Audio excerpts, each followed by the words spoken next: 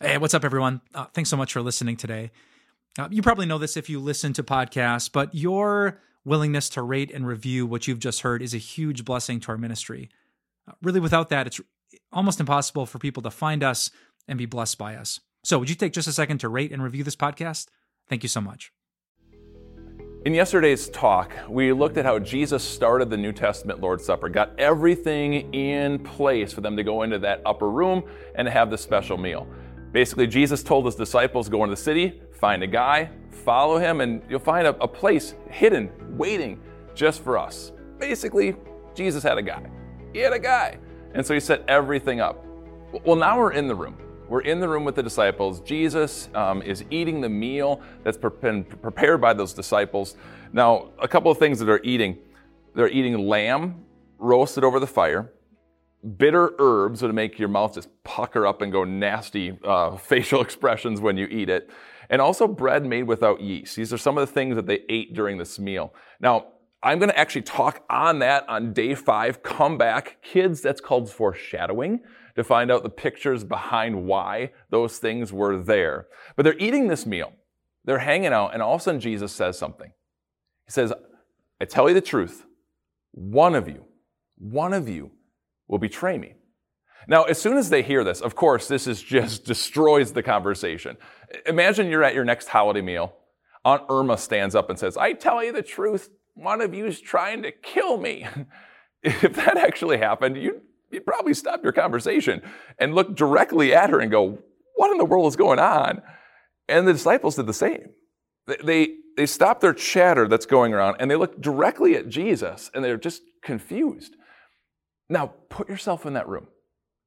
If you're in that room and Jesus all of a sudden says, I tell you the truth, one of you would betray me. Wouldn't you instantly go, whoa, oh, Jesus, whoa, not me. I totally wouldn't do that. But that's not what the disciples say. When you read Scripture, one by one, each one of the disciples looks directly at Jesus and says, surely not I, Lord. You don't mean me, Lord. And they say it with a question. Shouldn't they have known? If tomorrow a police officer shows up at your school or at your work and busts in all angry and says, I tell you the truth, one of you stole my police car, would you literally need to stand up and go, well, surely not I, police officer? I mean, wouldn't you know? You'd think the disciples would know, but they don't. Because each one of them have something that you have. Each one of them has something that I have. And we all have doubts.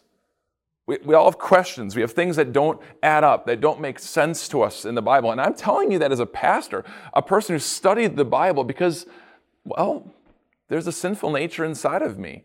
And it's fighting constantly against the faith that the Holy Spirit has given to me. And so there's a struggle, there's this doubt, there's this, I don't get it, God. And I'm sure you have that too. And I tell you, this side of heaven, we're all going to have it. We absolutely will. Because think about it, if we could take God, all the greatness, the grandeur that is God, and put God neatly into little boxes and we can understand every aspect of Him, well then how great is He? How amazing is He? And so we're going to have doubts, we're going to have questions. And let me tell you, I've had person after person that has come into my office when I served as a pastor of a church in Florida. And now I serve as a pastor at a school in Minnesota. And same thing, I've had person after person, student after student come in and say to me, I don't know if I have faith anymore. I have all these questions. I literally have all these questions written out. And you know what I told them? That shows you do have faith. In fact, that shows you have big, bold, beautiful faith. Because faith wants more of a relationship with God. Faith desires to learn about God and have God grow in your faith and in your heart. And so I'm telling you right now, if you've got doubts, if you've got questions, and you want those answers, that's why you're watching this. You've got faith.